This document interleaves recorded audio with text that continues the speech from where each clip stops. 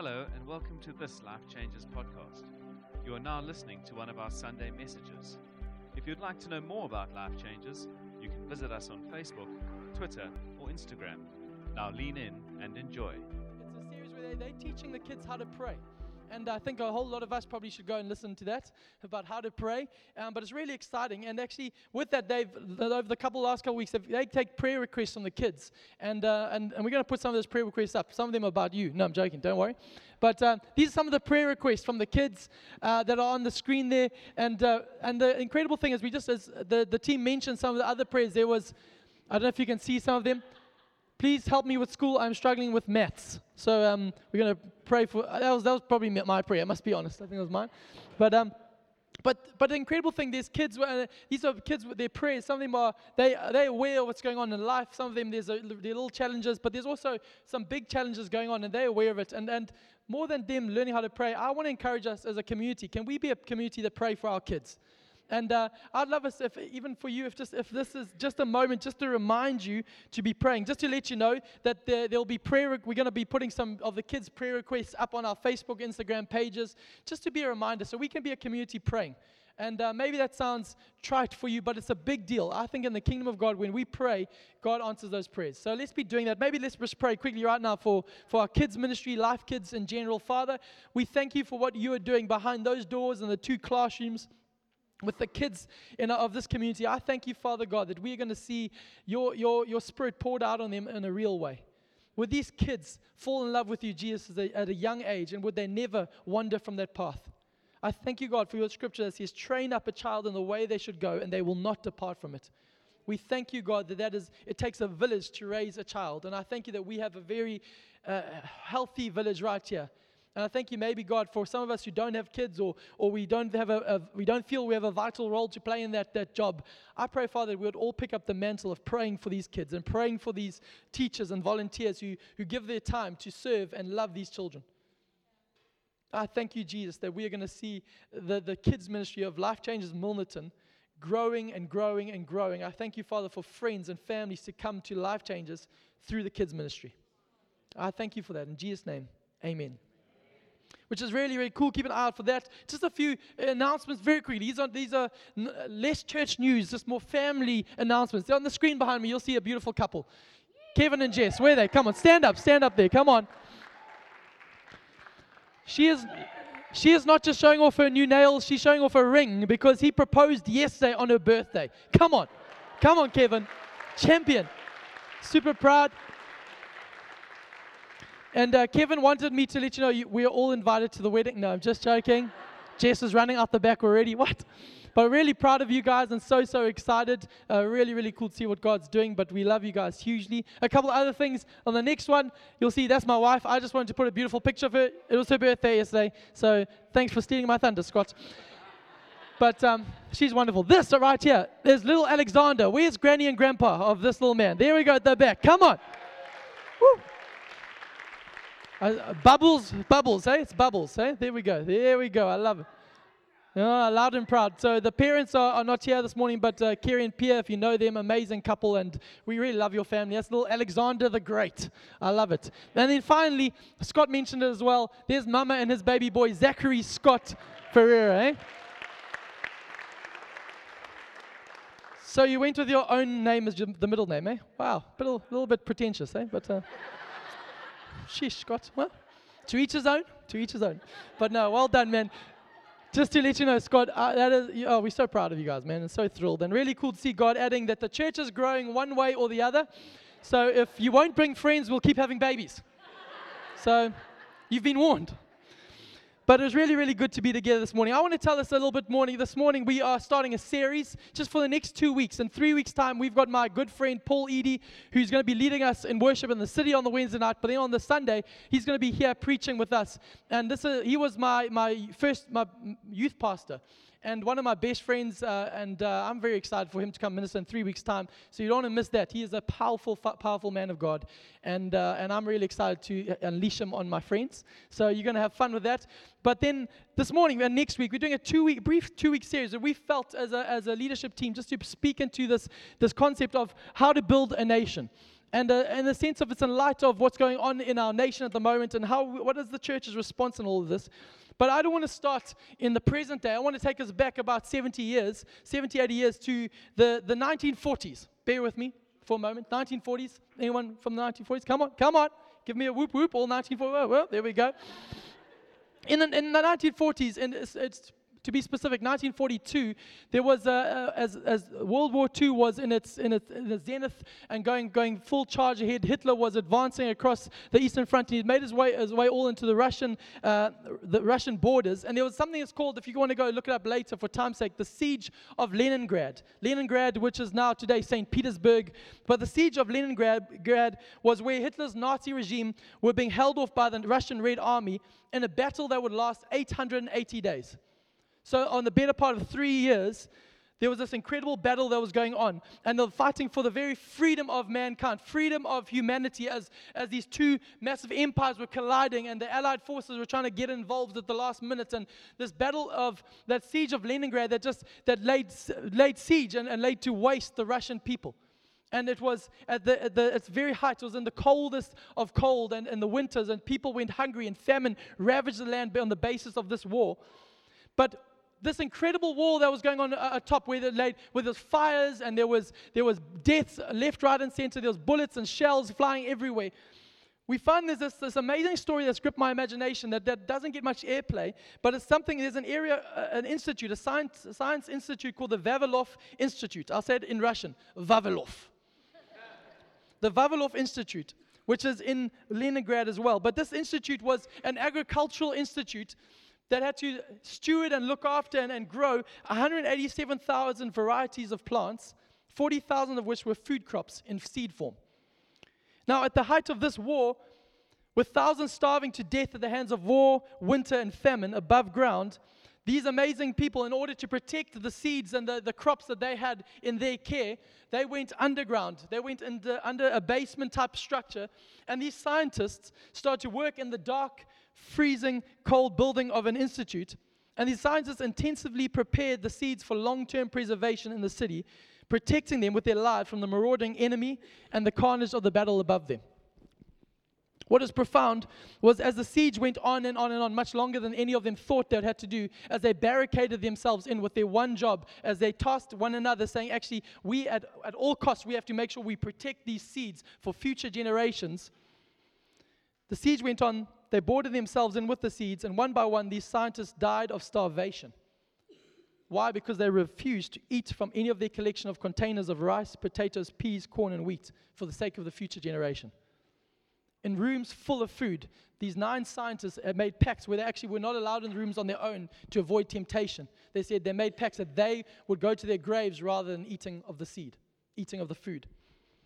As I read the story, I realized that above ground, political powers and empires clashed in battle. But the real future of the nation was being protected and fought for underground by 9 scientists. And when the war finished, the nation was fed from that one room for many, many years to come. Why I tell that story is because I think when we bring into our present day context of our nation and our world, and you don't have to be a scientist or an astute sociological brain to understand that we're living in really tough times. You just have to flick through a Facebook news feed or read a newspaper or an article on News 24, and you see headlines about attack on womanhood, corruption, race baiting, confusion reigning in the area of sexuality and gender, a divisiveness that runs deep across the political world. And I don't know what your response is when you read these sort of things or you see these things or your heart gets filled with these sort of narratives in front of you. But my heart, often when I read these things, leads to frustration. It leads to futile arguments. It leads to finger pointing and ultimately leads to fear in our hearts. So the question we want to ask in the next 2 weeks, now hopefully it'll be provocative and I believe it'll be hopefully helpful for us as a people. How are we to respond as individuals and ultimately as the church at this time? And secondly, does our response actually matter at all? I want to suggest as we read a scripture that it does, and that actually not does it just matter, I believe that is of utmost importance. The scripture will be on the screen behind me. We read it last week, Ephesians 1, verse 20 to 23. It says this: God raised Christ from death and set him on a throne in deep heaven, in charge of running the universe. Everything from galaxies and governments. No name and no power exempt from his rule. And not just for the time being, but forever. He is in charge of it all, has the final word on everything. At the center of all this, Christ rules the church. The church you see is not peripheral to the world. The world is peripheral to the church. The church is Christ's body in which he speaks and acts, by which he fills everything with his presence. The lines that jump out of me, and I hope they jump out of you in this grand scripture declaring the majesty of Jesus, is this line about us, his bride. It says the church is not peripheral to the world. The world is peripheral to the church. I want to suggest before we pray this morning that though the big battle seems like it's raging around us, this war of wars on ideologies and futures and anger and violence and protests, or waging war at a macro level in political realm, I want to suggest that the real future of our nation is held by the minority, you and I, at a deeper level. Let's pray.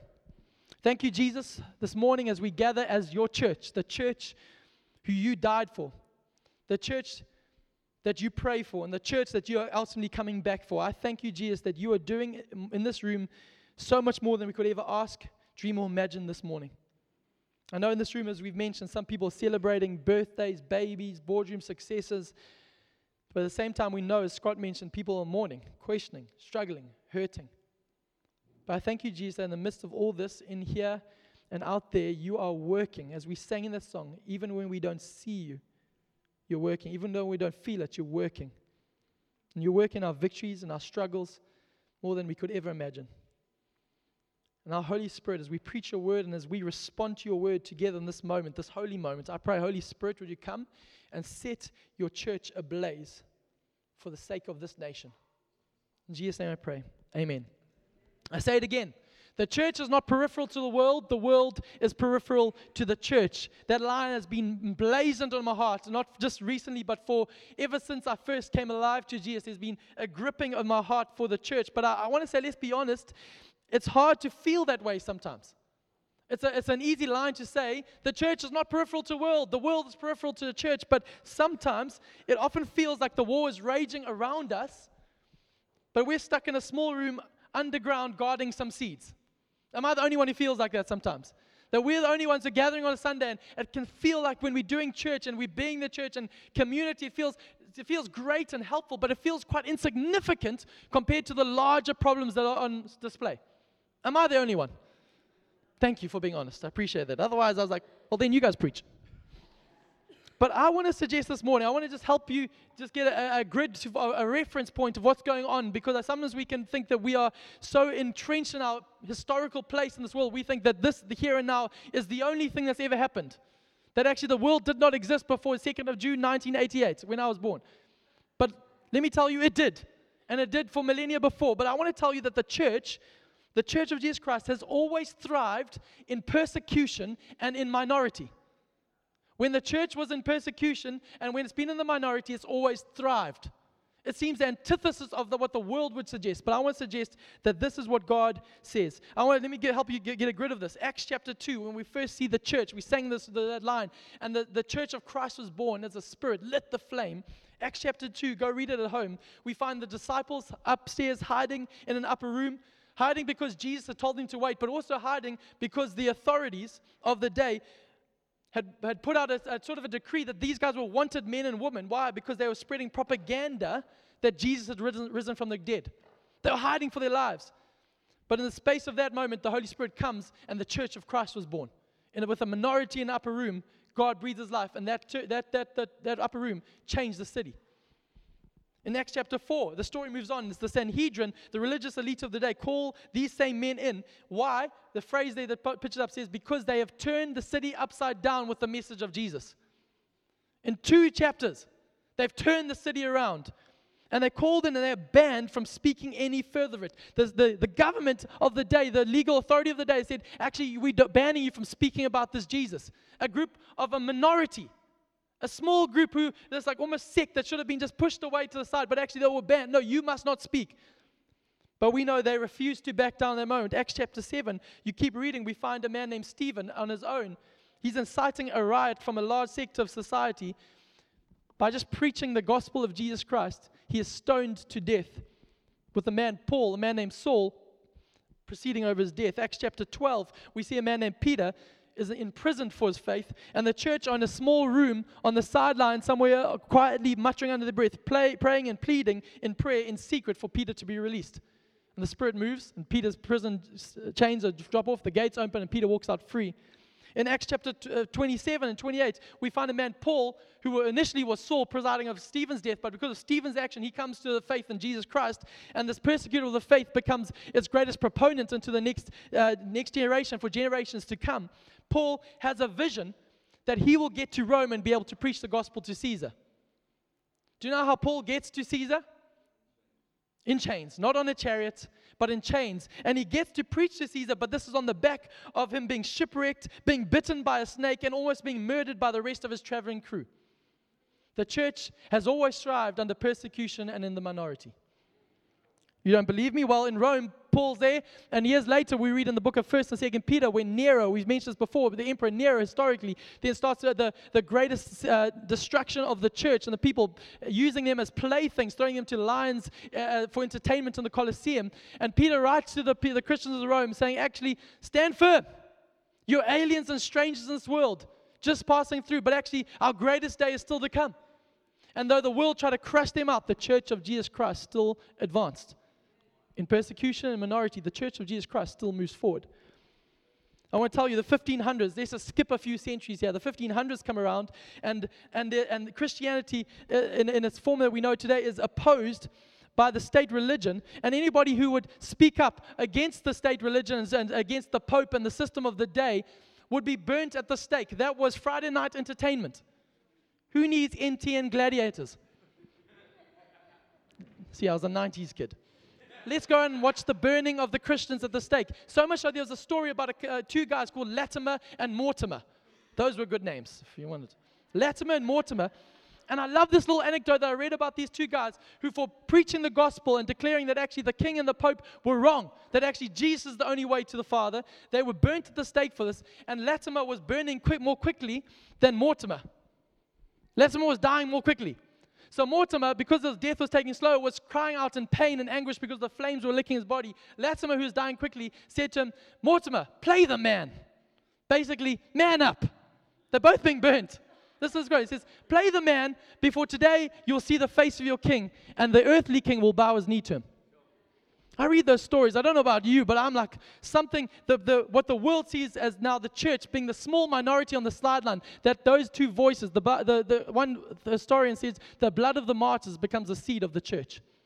Whenever persecution comes, whenever we're in the minority, the church advances.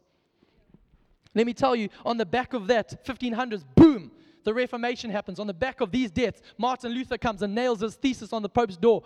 And churches we know just changed forever.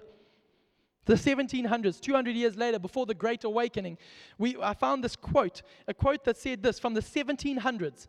It says, somebody writing about church in the 1700s. Religion became something of a pastime in which people would go through the motions during religious services without deeply felt convictions of the heart and soul. It sounds like something that someone could have written in the blog yesterday about our world. After the back of persecution and the Reformation comes, and then what happens? Church becomes the national pastime. And actually what happens when that happens, when we think we're in peace times, the church retreat. But then what happens was in God's mercy, because of some faithful saints crying out to the Lord's name, 1726 to be exact, the Great Awakening rolls through Britain and the 13 colonies of the United States. And we find a man named George Whitefield.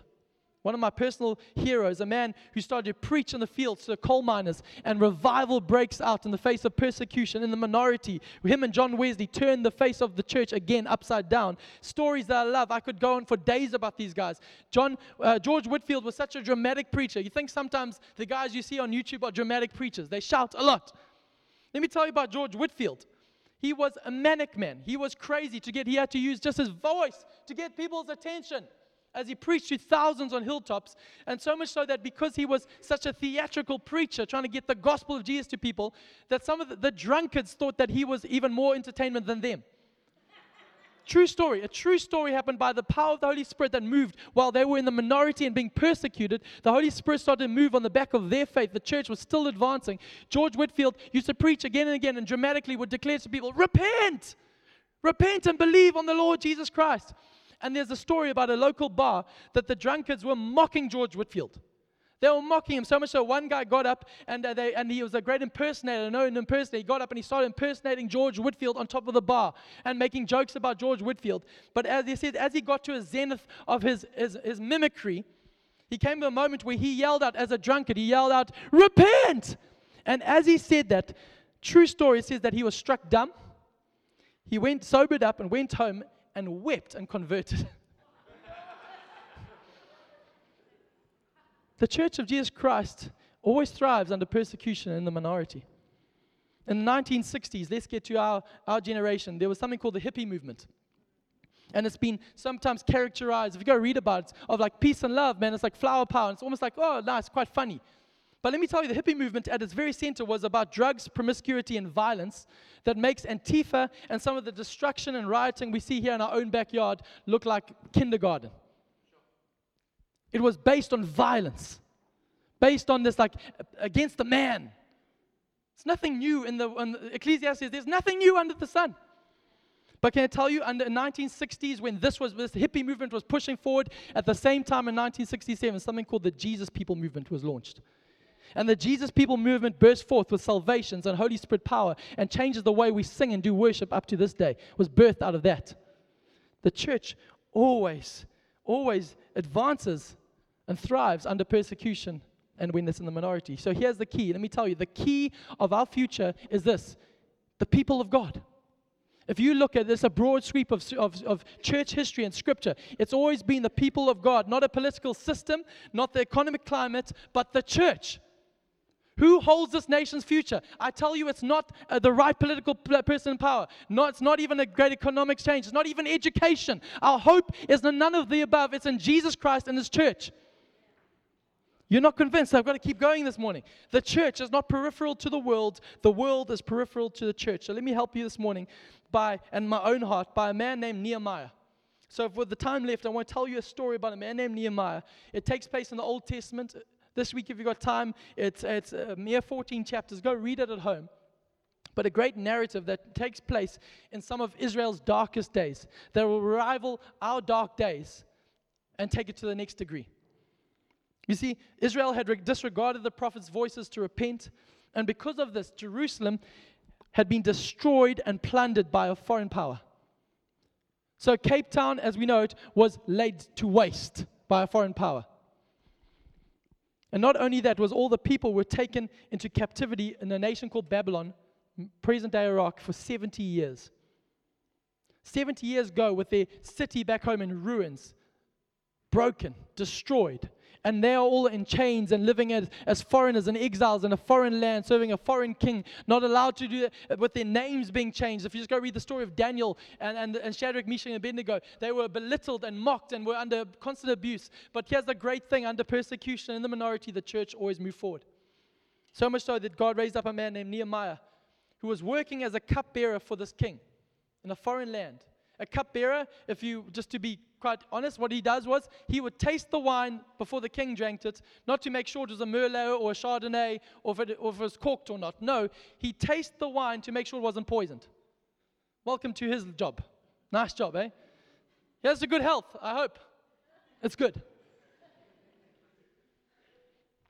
That's what he did, and he did that. The Bible gives us that this was not a new job. He had been doing it for a long time. And he had won favor with the king. But one day, this amazing moment came when actually he has asked about his people starting to return. 70 years finished, people are starting to return back to Jerusalem from captivity. And he asked them, how are the people? And how is the place? And he gets this response. He says, the people are in trouble and disgrace. These are friends talking about Jerusalem. They say, the walls of the city have been torn down and the gates have been destroyed by fire.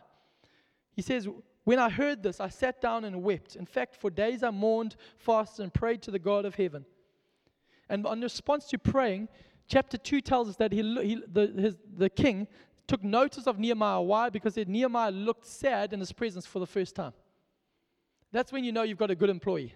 This guy's pitched up faithfully day after day after day after day. But on the back of hearing this news about Jerusalem, he looked sad, and the king said, "What's wrong?" And he was able to tell a king, a foreign king, who was part of the regime that took his people into captivity, that these people were what was propping up Babylon's economic success. But Nehemiah says, actually, can I go back? I want to go back to Jerusalem, and I want to help rebuild my city and help rebuild the people. And the amazing thing on the back of that, the king of Babylon at the time says, "I grant you favor, go do that." Doesn't make sense. It doesn't make sense in the narrative of the story. But as we understand this text, as he goes back, I want to walk you through the story very quickly. And in the same breath, I want to give us 3 practical handles as we land this time. 3 practical response systems that we need to take hold of if we're going to see the church advance. Not only that, but in the process, the nation and its future be built together. I want to say that building a nation with broken walls takes, number 1, faithfulness. Nehemiah is in a foreign land serving a foreign king, but he had not forgotten where his power came from. There's a scripture behind me, Nehemiah 1, verse 5 to 6. This is Nehemiah's prayer when he hears about the plight of his city, the plight of his people. "O Lord God of heaven, the great and awesome God who keeps his covenant of unfailing love with those who love him and obey his commands, listen to my prayer. Look down and see me praying night and day for your people Israel." This was a man of prayer. This was a man who was carrying the spiritual burden of his people, carrying the spiritual burden of a nation. And as I read this again, I found my heart with this question. Maybe it's not as profound as I first wrote it down, but to me it was God saying to me, am I carrying the spiritual burden of this moment? Or am I just adding to the burdens around myself? Am I just carrying my own personal burdens, or am I carrying the burden of a nation and of this moment? Am I awake? If the church is not peripheral to the world, but the world is peripheral to the church, am I awake and alive? As Life Changes, awake and alive to the significance of this moment? As George Whitefield was in the 1700s, as Martin Luther was in the 1500s, as the Jesus People movement were in the 1960s, are we awake and alert to the significance of this moment, or are we willing to carry the burden of it, or we're just willing to throw a like on Facebook every now and again? I want to ask us the question, what has God called you to do? A scripture that has plagued me and irritated me and challenged me my whole life is found in the book of Ezekiel. And Ezekiel's talking about the Spirit of the Lord, speaking about God, and God speaking to his people. God says this, at the time of great darkness and great trial and great opposition, Ezekiel says this about the Lord. The Lord says, "I looked for a man who would stand in the gap, but I found none." I want to tell you, the Lord at this time, He's not looking for people or a church who have the right answers. He's not looking for a people and church who would say, we're the bastion of truth. He'll say, I'm looking for a man or woman who will stand in the gap. And why it's plagued me is because when he said, but I found none, I said, God, would that never be written about my generation? Though if everyone else runs away, would I still be a person who's willing to say, God, but even though I'm in the minority, even though persecution might rage around me, I'm willing to stand. Let me say this, faithfulness leads to opportunities. As we see Nehemiah for years and years and years, faithfully serving as a good employee to a foreign king, to a king who probably wasn't giving him great pay, to a king who probably wasn't giving him the great off days. His job satisfaction probably wasn't an all-time high. He wasn't going on team building retreats where doing trust exercises and having an ice cream afterwards. No, this was probably a very tough job, but for year after year after year, he served him faithfully, doing it unto the Lord. And at the right moment, God opened up an opportunity for breakthrough. So many of us are running away from opportunities because we're not willing to stick out where God has called us to. Let me tell you again, let me say in a different way. God sees the secret things, and He makes them the sacred things. As I read that story of 1942, and I read scripture, I realize this principle that the unseen produces the seen. It's a biblical principle that what happens in the unseen place becomes what happens in the seen place. And I want to say, don't ever think the unseen isn't important. God sees and hears what no one else sees and hears.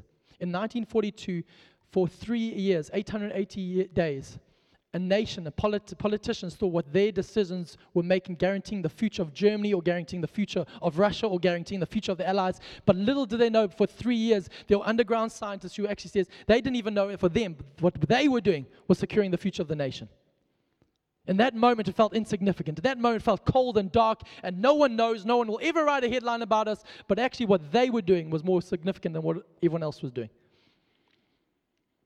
Let me say this, your physical life does not need to determine your spiritual life. But your spiritual life has to and will affect your physical life. That's really good. I'll say it again for my own self. Your physical life does not need to determine your spiritual life.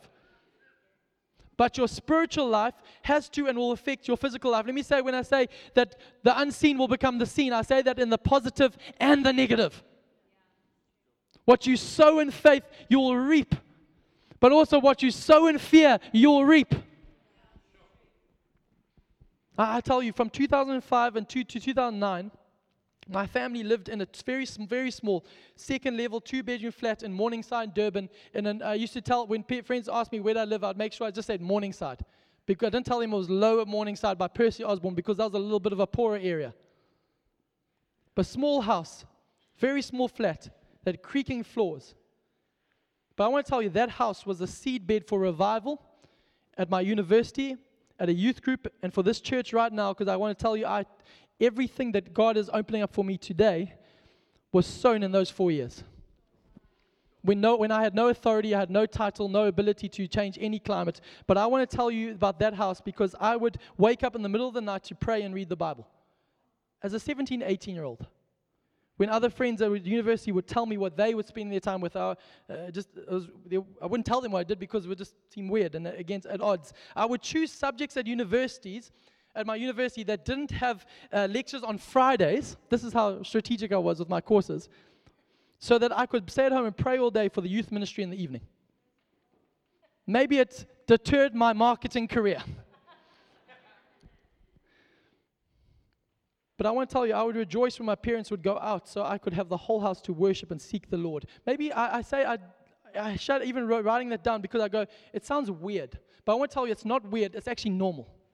It's weird when the church is peripheral to the world. But it's normal when the church, actually, we dictate what happens in the world.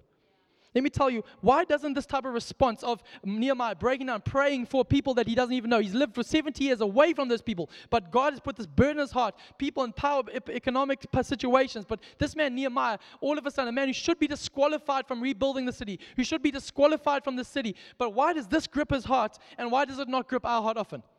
Well, here's my one thought. Sociologists today say that we have become addicted to distraction. We are a generation who are the most distracted generation of all time because of something called social media and technology. And we know, I'm not now railing against that, but the sociologists and scientists tell us that we are so overstimulated as a culture by our devices that old forms of entertainment and pastimes aren't sufficient anymore. So let's do a little test here. How many of you have started watching a movie or a series that you've actually been so excited to watch? But even though you're so pumped to watch it, within the first 30 minutes, you're still scrolling through your newsfeed. Anybody? Anybody like me? Come on, be honest. There we go. And the rest of you didn't put your hand up because you're tweeting right now. Yeah, I know, I can see that. Good. Thanks for being honest. You know, when I was in England recently, I dropped my phone off the Brighton pier, and this is what's in my heart. I promise you, for the next 3 days, I think I suffer from mild depression. I'm not even joking. I felt so disconnected. I felt so weird. At night, I got into bed, and I started flicking in the air. I'm like, I started freaking out. What am I going to do? Who's going to update my statuses? What? No one will know. We are so wired to the systems of this world. We got so distracted that with any spare time, we are flicking. With any spare time, we want to numb our ability to engage with what God is doing in the present. I want to tell you that we need to learn how to fight this with everything. Because here's the thing, that actually the church's walls, when you see the church's walls, when I say the church, not just us, but the church in general, is in chaos. The church is in an identity crisis. Don't know whether we have to play to the world or if we have to bunker down and hide away and wait for the rapture. The church don't know what to do, and it's seen the church is being fractured at the center, and the church's walls are broken. What do? Do we fling stones Do we go, that church, become part of the critics and run away? The business walls, your business walls are broken. Your marriage walls are broken. Your family's walls are broken. Your city's walls are broken. What are you going to do in that moment? Are we going to run away, or are we going to be faithful to the burden that God has put on our heart? Galatians 6 says this way, do not grow weary in doing good. Maybe I'm prophesying to somebody here today. In your marriage, in your business, and everything inside it says bail. I want to say this, do not grow weary in doing good, for at the proper time you will reap a harvest. If that's all you hear today, I pray maybe it settles on somebody. We need to have a new faithfulness. Secondly, fortitude. I thought some of you might not know what fortitude is. The dictionary defines it as courage, bravery, strength of character in the face of pain and adversity. Something that our generation, my generation, lacks fortitude. You see, the story goes on. When opposition comes against Nehemiah, he goes home and he starts rallies the people. They start rebuilding a wall. What's going to happen? Opposition comes. Opposition comes in this moment.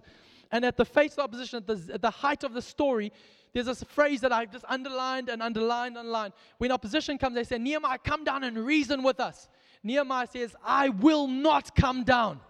This is too great a work the Lord has given me. I will not come down. I want to give us very quickly fortitude. We need to learn how to get fortitude, courage, bravery, strength of character in the face of pain and adversity, fortitude in the face of cynicism. Quick scripture, Nehemiah 4 verse 1 to 3.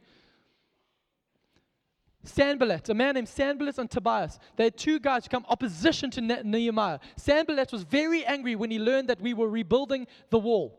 He flew into a rage and mocked the Jews, saying in front of his friends and the Samaritan army officers, what does this bunch of poor, feeble Jews, this poor, feeble church think they're doing? Do they think they can build the wall in a single day by just offering a few sacrifices? Do they actually think they can make something of stones from a rubbish heap and charred ones at that? Tobiah the Ammonite, who was standing beside him, remarked, that stone wall would collapse if even a fox walked along the top of it. That's how I feel often. We gather, we sing songs, we pray, we preach, and I'm going, did that do anything? And the enemy comes and says, what a feeble attempt. The church, peripheral to the world peripheral to the church. I've counted your people. I know what's going on in the people. That's not a lot of people. That's not a big enough group of people. It's not even the most significant people. And the enemy loves to come in the face of cynicism. And the enemy will tell, I want to say this, that cynical voices will destroy faith in your heart. And I've had to fight this thing. Because cynicism and faith cannot coexist. They cannot. They are enemies. No, but I'm just the voice of reason. Don't be the voice of reason. Be the voice of faith. There are many voices of reason prophesying doom and gloom over families, over situations, over life. The church is called to be the voice of faith. Because we know that what comes from the unseen becomes the seen. It's so, how easy it is to declare the seen. The enemy is so good at declaring the seen. The enemy is so good at saying, look how feeble your efforts are. The enemy is so good at saying, look how small your business and profits are. The enemy is so good at saying how insignificant your ministry is. The enemy is so good at saying how small and weak your prayers sound, how large the deficit is. It takes men and women of fortitude and courage to declare the unseen. There's a dime a dozen who's declaring the seen. But I want to say this, don't get sidetracked into civilian affairs. 2 Timothy 2 verse 4. A man named Wally years ago who planted this church, Life Changers, he said to me that his mentor, Tim Salmon, back in the 70s, what a great name, Tim Salmon. He said, this is the 70s, so just bear with me with the terminology. He said there are 3 things that will disqualify men from the purposes of God. He said they're pennies, pride, and petticoats. As a good preacher, or alliteration. Pennies meaning money, they'll get in the way, it'll become finance stuff, will get in the heart. Pride and petticoats meaning women. He said, those are 3 things. And Wally told me this once, and I was like, what are you trying to say? What are you prophesying? I'm a bit nervous. And he said, Gabe, I've been praying for you. And he says, actually, stand firm against those 3 temptations. But he says, I want to say my concern for you and your generation is that you'll be disqualified by a 4th one called politics. That you'll get caught up in civilian affairs. You'll get caught up in ground warfare when God's called you to air warfare. And I want to tell you, our noses and our ears itch for church scandals, arguments, gossip. And I want to say in this, and I'm not in a vendetta against it, but I just know my own heart that social media is a curse in this front. That we can get impassioned about one argument and flick two down, and we're impassioned about that one. And nothing ever takes root in our hearts because we're always fighting and liking different causes, but we're not actually standing for anything. We need to have fortitude in the face of cynicism. Secondly, fortitude in the face of suffering. Very quickly, I wanted to say this, that suffering is part of our mandate. If the church thrives under persecution in the minority, can I tell you, that comes with suffering. I'm not trying to be a naysayer. I'm not trying to say, but I refuse to keep pepping us up. A phrase I often will say, the best is yet to come. I wanted to say that the best is yet to come in Jesus. I'm not saying that every time everything will get better and be hunky-dory and wonderful. Why? Because church history then will prove me a liar. The church thrives under that. And actually the Bible does, because James 1, verse will come up behind me. Somebody, I think it was Claire, you said the other day, you love the book of James. I don't love the book of James, because it's hard. But this is what it says. In verse 2, it says, consider it pure joy, brothers and sisters, when troubles come your way. You know what? If I wrote that scripture, I would write this. Suck it up when troubles come your way. And there's another word there that I'd love to change. I'd love to change that when to an if. Because I'd love to make sure I have a 50-50 chance. They might come, they might not come. The Bible doesn't do that. It doesn't say just suck it up. It says actually consider pure joy, delight when troubles come your way. When? It's coming. It's coming. Live long enough, you will bleed. Some of you are bleeding right now. And your life is tough. I want to tell you, James doesn't come with a blank and say it's going to be okay. No. Why? He's not trying to mollycoddle you in your smallness. He's saying actually what God is doing in you, even in the suffering, is producing character and endurance. Why? Because our future as the nation and the church depends on how we respond. Too many of us are walking away, I don't know, getting phone call after phone call this week in itself saying, actually life is so tough. I'm really doubting God. Can I tell you, with every sense, and I say this with humility, grow up. Let's grow up as a people. I will not come down, Nehemiah said. The enemy comes and says, oh, your life is so tough. Come on, man. I will not come down. A fortitude needs to get in our hearts, and this is when deep convictions are revealed and matured. They only are revealed and matured in great trial. If you want to know if the person is truly who God has called them, who they say they are, wait till trial comes and see how they respond. It's easy. Israel always did well under blessing. As soon as they got drunk on the blessing, they fell apart when the tough times came. But we have to make decisions in our heart here, because let me say quickly, what gets in your head will get into your heart, and what gets in your heart will manifest in your life. What gets in your head will get into your heart.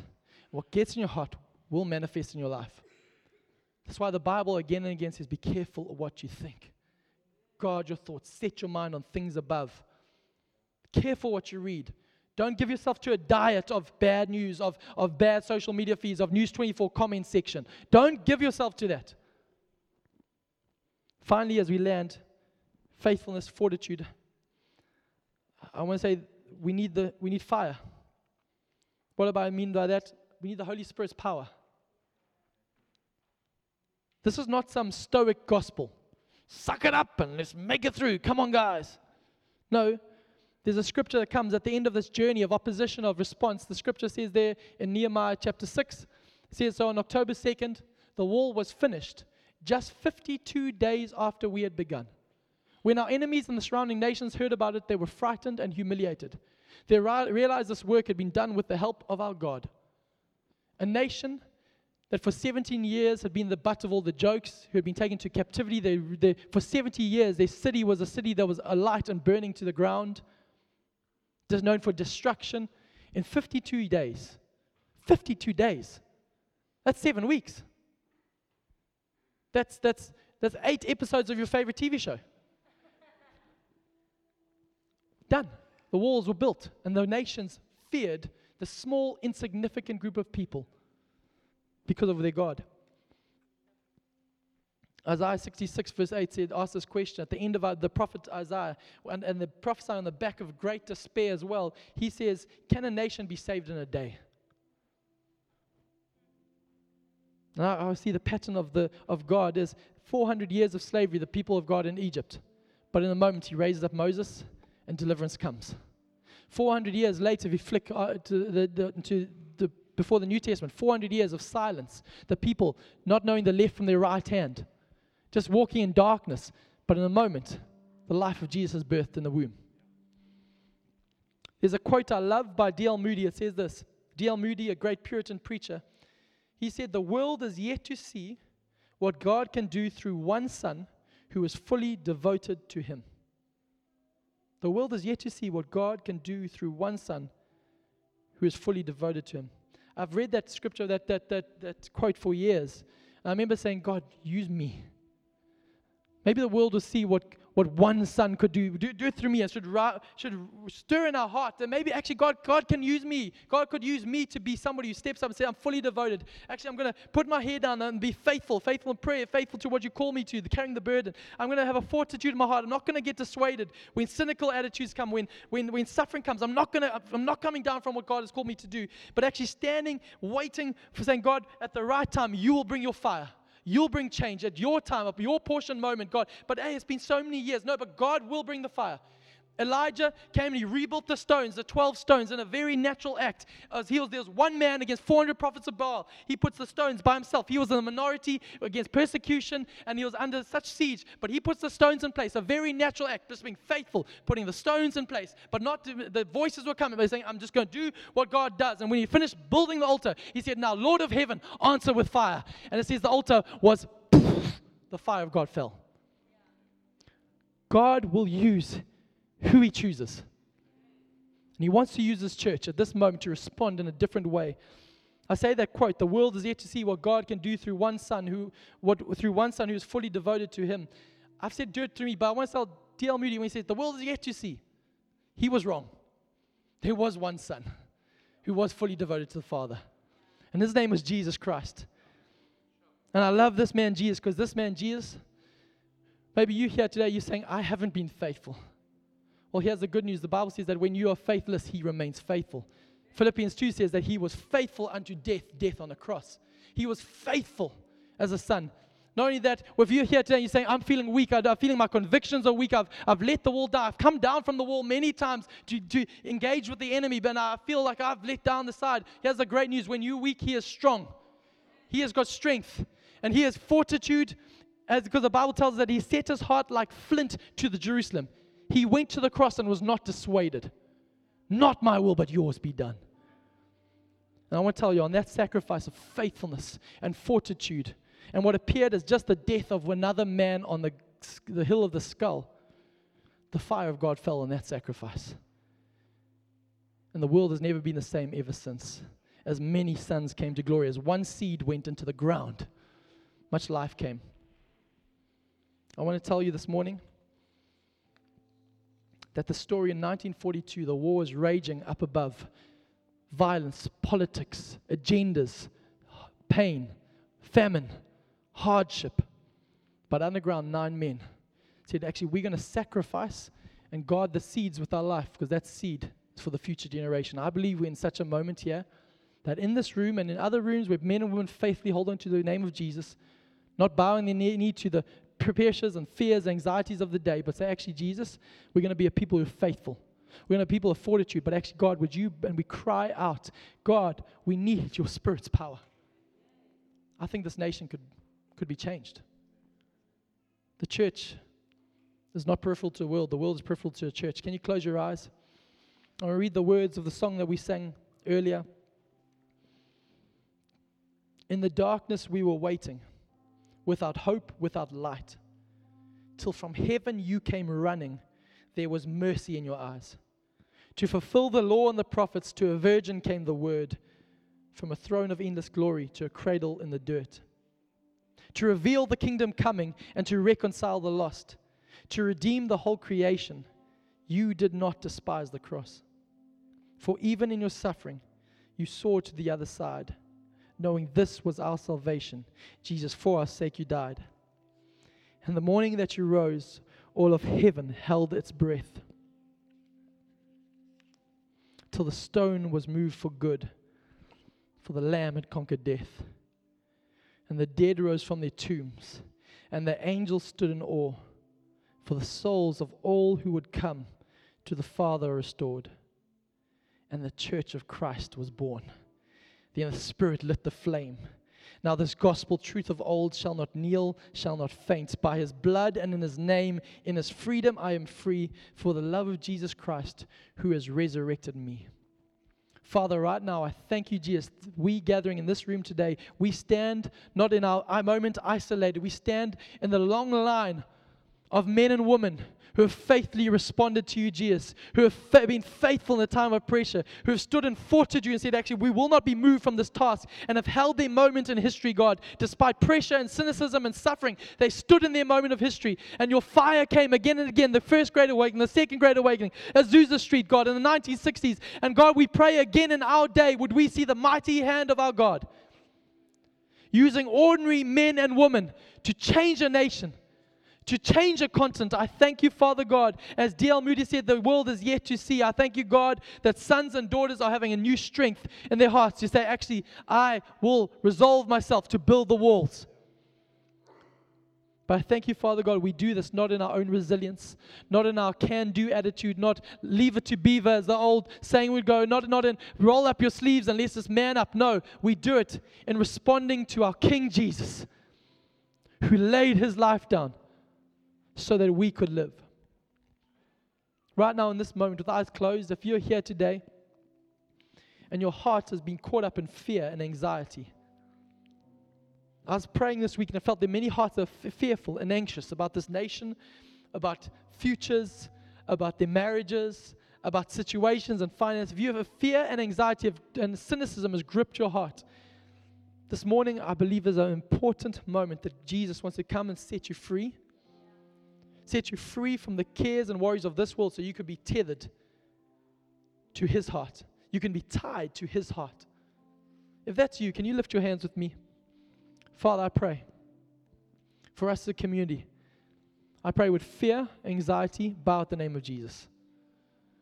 I thank you, Father God, the spirit of fear would be released and the spirit of love, power, and a sound mind be bestowed on your people. I thank you, Father God. We choose today to be a people of faith. We choose to be a people of faithfulness, a people of fortitude. And God, we as a people, we cry out for your power. We cry out for your fire. We cry out for the move of God on our behalf to do what only you can do. Can a nation be saved in a day? Can a soul be saved in a moment from eternity? Yes, if you're here this morning and your heart is not right with God, you've been running, your walls feel broken down, you've allowed sin in, but today you're saying, actually today, whether for the first time or the 100th time, I'm coming back to the foot of the cross to say, Jesus, you are my Lord. Sin has no hold on me. If that's you today, with every eye closed, if you today want to give your heart to Jesus, for the first time and afresh, would you lift your hand high so I can pray for you? Are there people here today? Thank you, ma'am. Thank you. Thank you. Father, I thank you for these hands that are raised to you. I thank you, Jesus, right now. Can a soul be saved in a moment? Only by the blood of Jesus. Can a heart be rescued from despair? Only in a moment.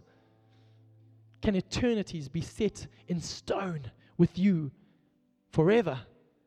Only by your blood. So Jesus, right now, I thank you that you are rescuing, you're redeeming, you're forgiving, you're restoring, and you're making right sons and daughters who've walked away. I thank you, Jesus. Do this by your power, by your blood, and seal it by your Holy Spirit. I thank you, Jesus, for what you're doing in our midst here. And this is just the beginning, because the church is not peripheral to the world. The world is peripheral to the church. Amen, amen.